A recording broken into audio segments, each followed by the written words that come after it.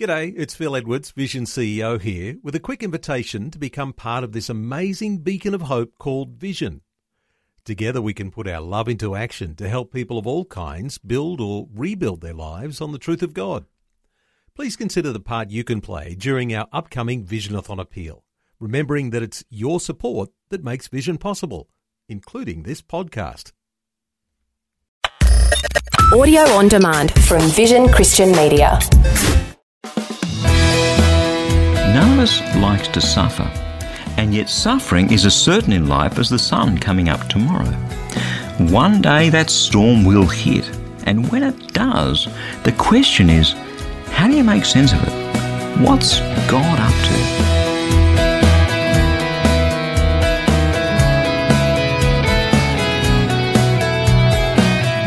Hi, I'm Bernie Diamond, and thank you so much for joining me again on Christianity Works. Today we're going to open the Word of God and discover the meaning, the purpose that He has in our suffering. And please do stay tuned, because in just a few minutes I'll be sharing something truly special with you to help you live in victory on those days when the daily grind of life just seems to be grinding away at you more than it should be. It's funny how we build rituals into our lives that we repeat year after year. There's Christmas, then New Year's. For those in the Southern Hemisphere, that normally means some sort of summer break. Then all too quickly, Easter rolls around, but that happens so quickly that if you blink, you miss it. Although for those in the Northern Hemisphere, Easter is a sure sign that their summer break is just weeks away. That always gives you a bit of a sense of anticipation. Yeah, Easter is a bit of a marker in the calendar, but for many, that's all it is. It happens, and just as quickly as it came, it disappears again. And I think if that's how we treat Easter, then we do so at our own peril, because there are some lessons in Easter, there are some vitally important truths in the Easter story that can sustain us and bless us all year round, particularly if that year is not looking like it's going to be a particularly good one. I was having coffee with a young man the other day. He's kind of in his mid-30s, which makes him young from where I sit, somewhere on the other side of 50. And this young man has it all. He has a successful career as a speaker and an author and a business coach. He earns lots and lots of money, a lot more than me, certainly. And he's a good-looking guy. Emotionally, he has it together. He has everything to live for. A beautiful wife, a happy marriage, the ability to travel all around the world in all sorts of fantastic places, and his wife gets to come with him sometimes. We're also friends on Facebook, and forever I'm seeing photos of him whitewater rafting in Thailand and popping up in London and New York. And he doesn't fly at the back of the plane either, I have to tell you. My point is this: if ever there was a guy that you and I would point to and say, wow, God's blessed that person, it would have to be this guy, without a shadow of a doubt. And yet there's one hurt in his life. He and his wife haven't been able to have a child yet. They've thrown money at the problem, in vitro fertilization. They've prayed and prayed and prayed and prayed, and still nothing. You see, it doesn't matter who we are, where we live, what our circumstances are. It doesn't matter how incredibly blessed someone is. There is always something in our lives that isn't to our liking. There is always something in our lives that we would want to be able to change. There is always something in our lives that causes us pain. You and I, we would look at this guy's life, then look up at God and say, yes, please, Lord, I'll have one like that, thanks. We keep thinking that if only I could earn a bit more money, if only my husband or my wife, as the case may be, would love me just that little bit more, if only I could find the right job, if only my children would grow out of this difficult stage that they're in at the moment, if only I could lose a few extra pounds, if only I could afford that little bit of cosmetic surgery, if only, then I would finally be happy. That's a lie that most people tell themselves most of the time.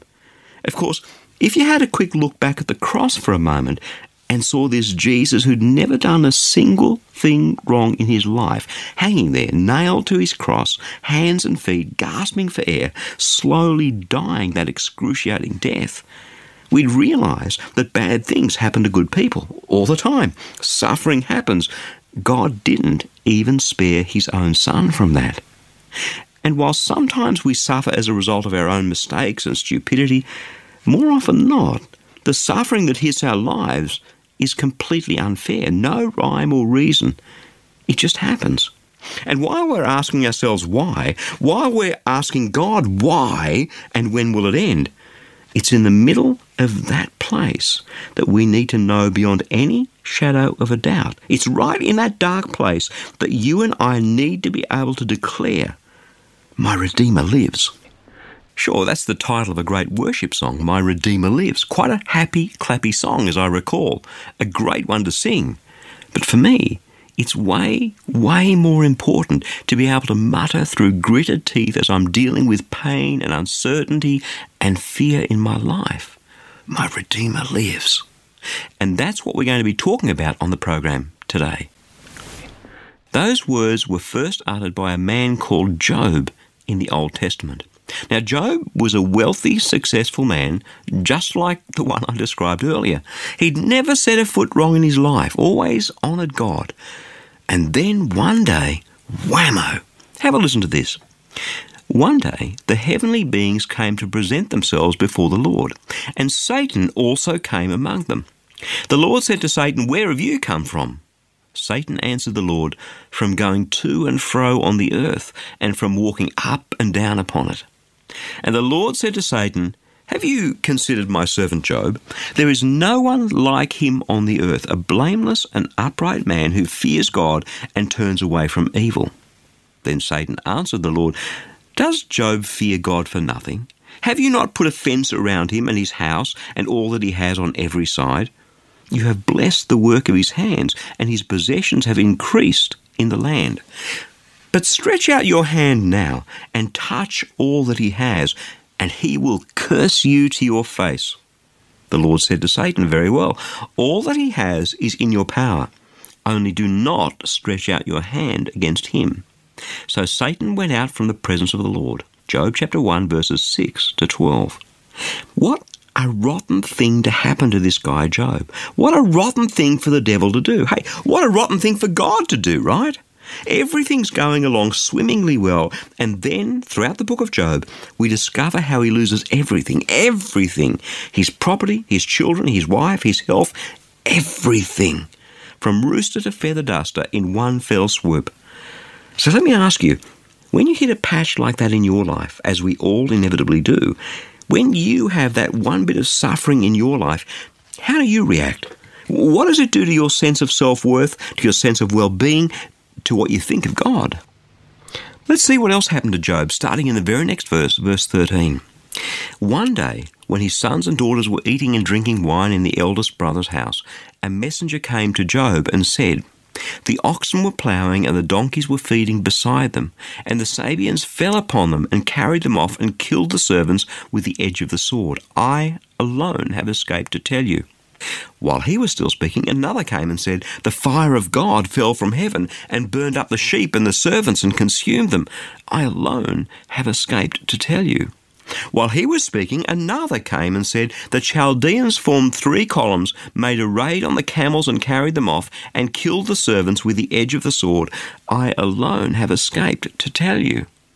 While he was still speaking, another came and said, "Your sons and daughters were eating and drinking wine in their eldest brother's house, and suddenly a great wind came across the desert, struck the 4 corners of the house, and it fell on the young people, and they are dead.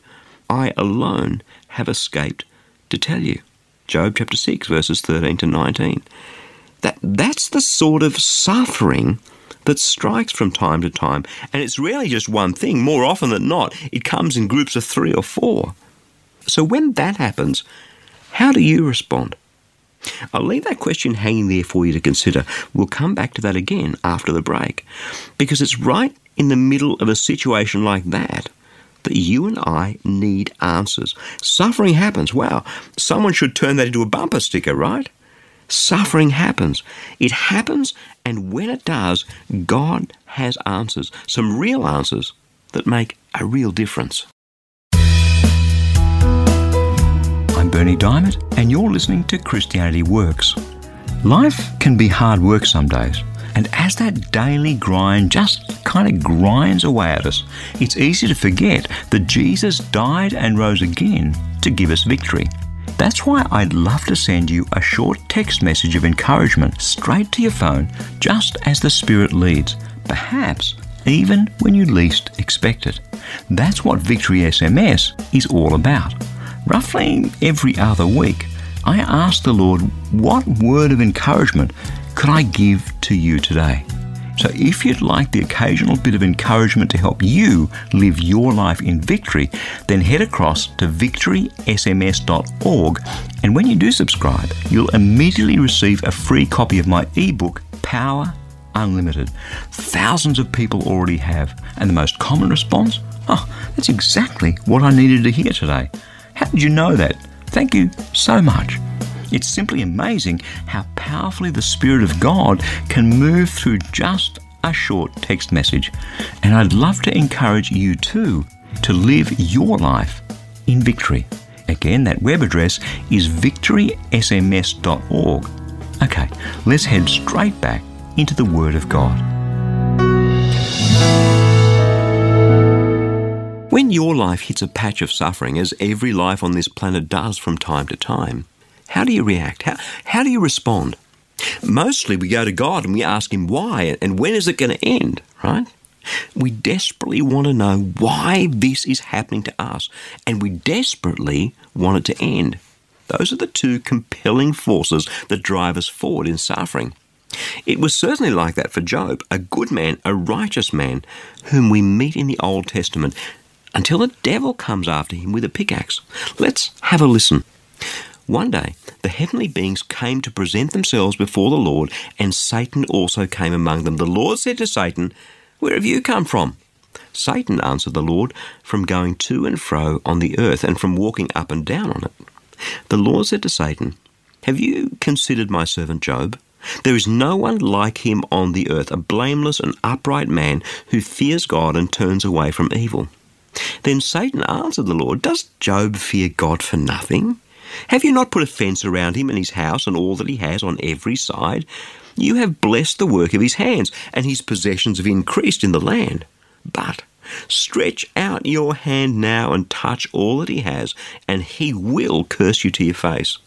The Lord said to Satan, "Very well, all that he has is in your power. Only do not stretch out your hand against him."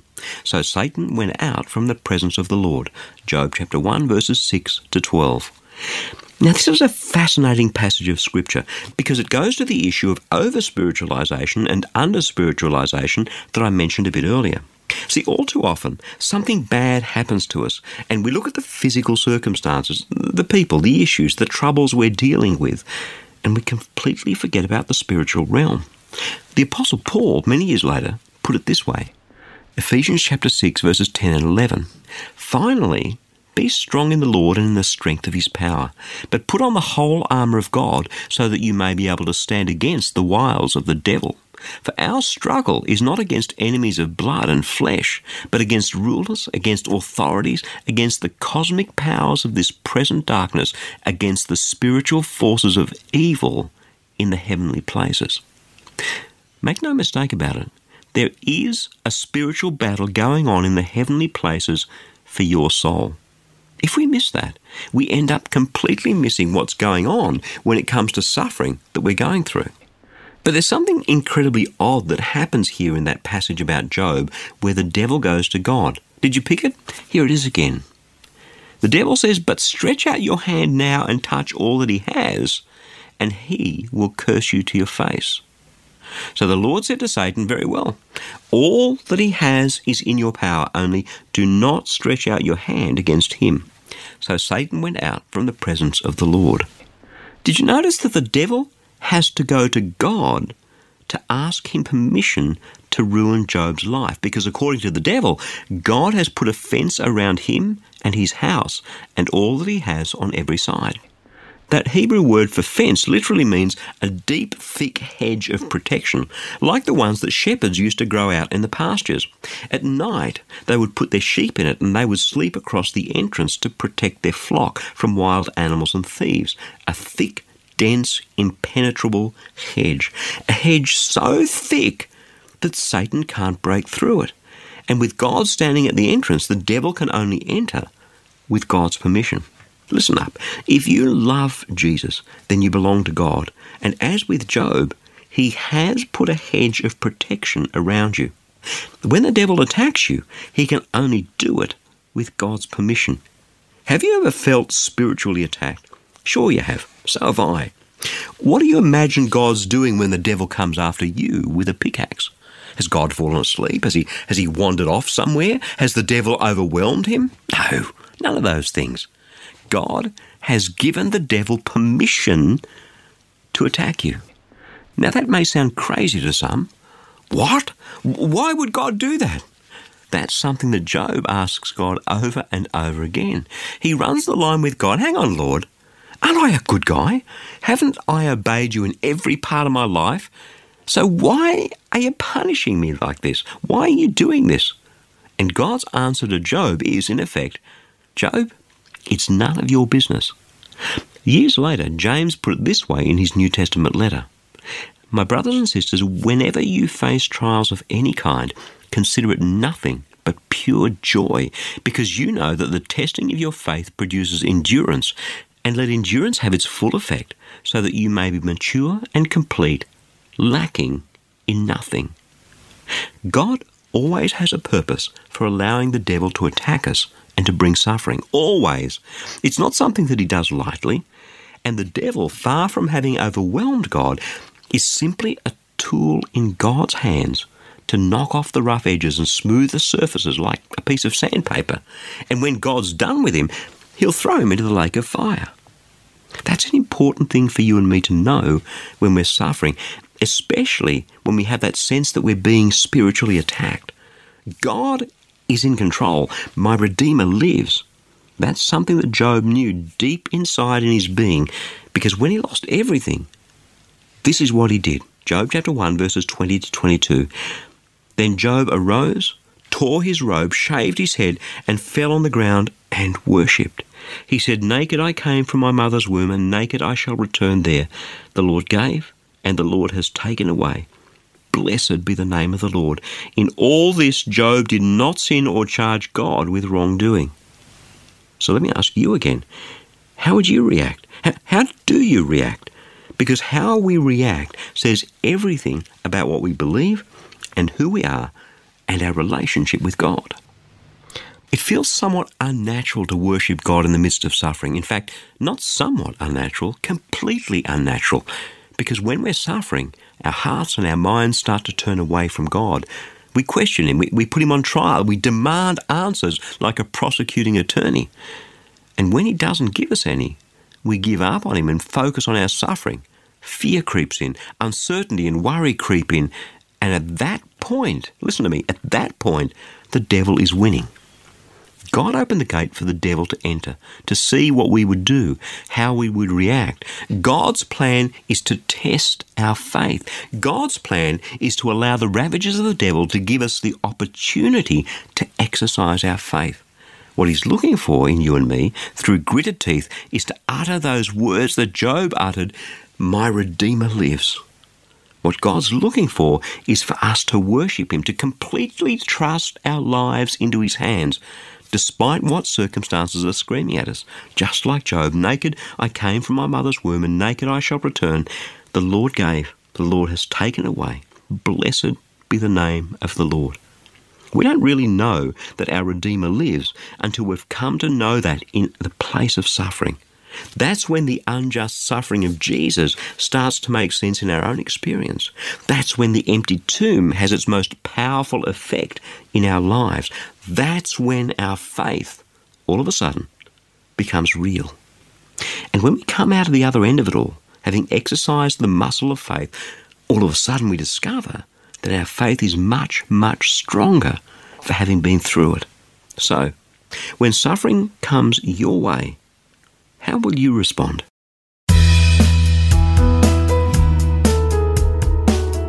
I'm Bernie Diamond, and you're listening to Christianity Works. With all that we have going on in our lives, man, it's easy just to kind of drift out of our relationship with God.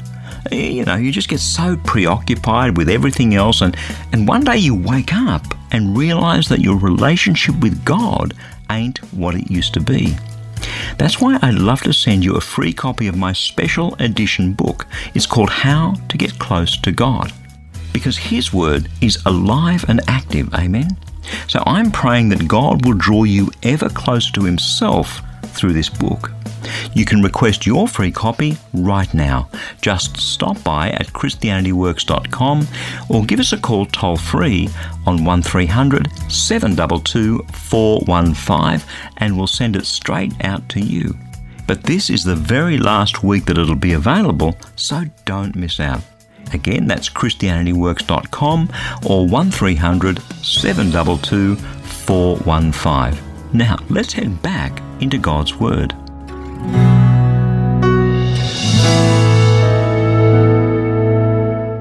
I want you to imagine that you're the captain of a ship that's about to set sail. The weather forecast is for storms out there on the sea. You look out at all the shipping containers stacked high on your vessel and you think to yourself, I better make sure that the crew secures them all. So here's my question. Would you make the crew secure them before you left port? Or would you wait until the storm hits to send them out there to lash down your precious cargo? The answer's pretty obvious, isn't it? So why is it in life that we wait until the storm hits before we go running to God to ask for help? Why aren't we prepared, just as any good ship's captain would be? We don't want to wait until the storm hits to get close to God. We need the wisdom of God in us before the storm hits. We need to know the truth, because it's not the truth alone that sets us free, according to Jesus. It's knowing the truth. If you abide in my word, you are truly my disciples, and you will know the truth, and the truth will set you free. John chapter 8, verse 31. You have to know the truth, and you need to know it before the storm hits. The book of Proverbs, chapter 1, God teaches us very clearly that we need to be ready for the storm. We need to be in God's word and filled with his wisdom and prepared for the onslaught when it comes. Solomon writes this. He says, wisdom is calling out to us on the street. She stands on the street corners, calling, wanting to make her words known to us. But because I have called and you have refused, have stretched out my hand and no one heeded, and because you have ignored all my counsel and would have none of my reproof, I also will laugh at your calamity. I will mock when panic strikes you. When panic strikes you like a storm and your calamity comes like a whirlwind, when distress and anguish come upon you, then they will call on me, but I will not answer. They will seek me diligently, but they will not find me, because they hated knowledge and did not choose the fear of the Lord. Proverbs chapter 1, verses 24 to 29. Friend, listen to me. God is your strength. He is your counsel. And if you're a man or a woman of God's word, someone who allows the word of Christ to dwell richly in you, then when the storm comes, as it most certainly will, you, in the face of calamity and criticism, will be able to declare through the tears and the gritted teeth of pain, my Redeemer lives. Back when God's judgment fell on Jerusalem because his people had sinned against him yet again, when he allowed the city and the temple to be destroyed by the Babylonians, when God's people were taken into captivity as slaves, the writer of the book of Lamentations was standing in the midst of this devastation, surveying the complete destruction of the great Jerusalem and the temple of the living God. After lamenting the destruction and the loss, this is what he said. The thought of my affliction and my homelessness is wormwood and gall. My soul continually thinks of it and is bowed down within me. But this I call to mind, and therefore I have hope. The steadfast love of the Lord never ceases.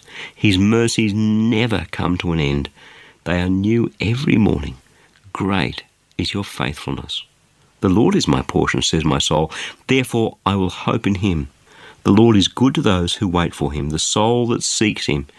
It is good that one should wait quietly for the salvation of the Lord. Lamentations chapter 3, verses 20 to 26.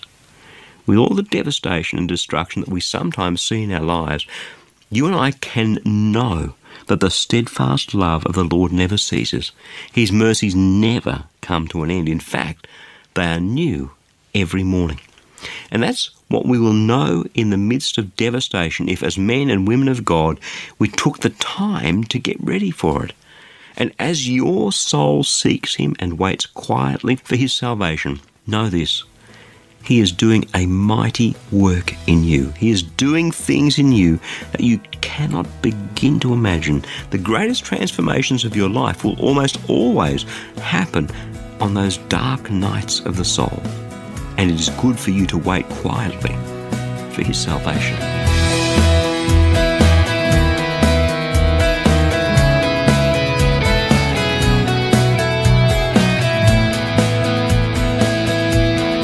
This Christianity Works program is sharing the powerful, practical Word of God with so many people in over 160 countries around the world. But that's only made possible through the generous support of friends just like you.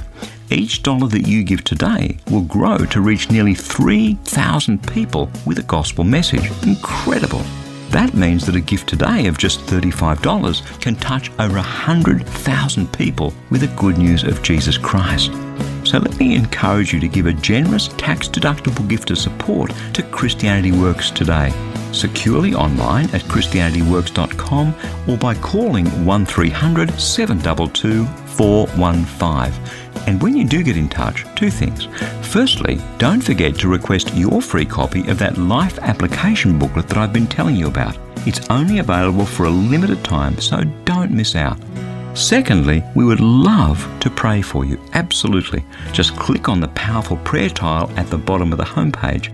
Again, that's all at ChristianityWorks.com or give us a call toll-free on 1300 722 415. Hey, thank you so much for your support and for joining me today. I'm Bernie Diamond. I'll catch you again same time next week with another message of God's love, God's grace, and God's power for each one of us in Jesus Christ.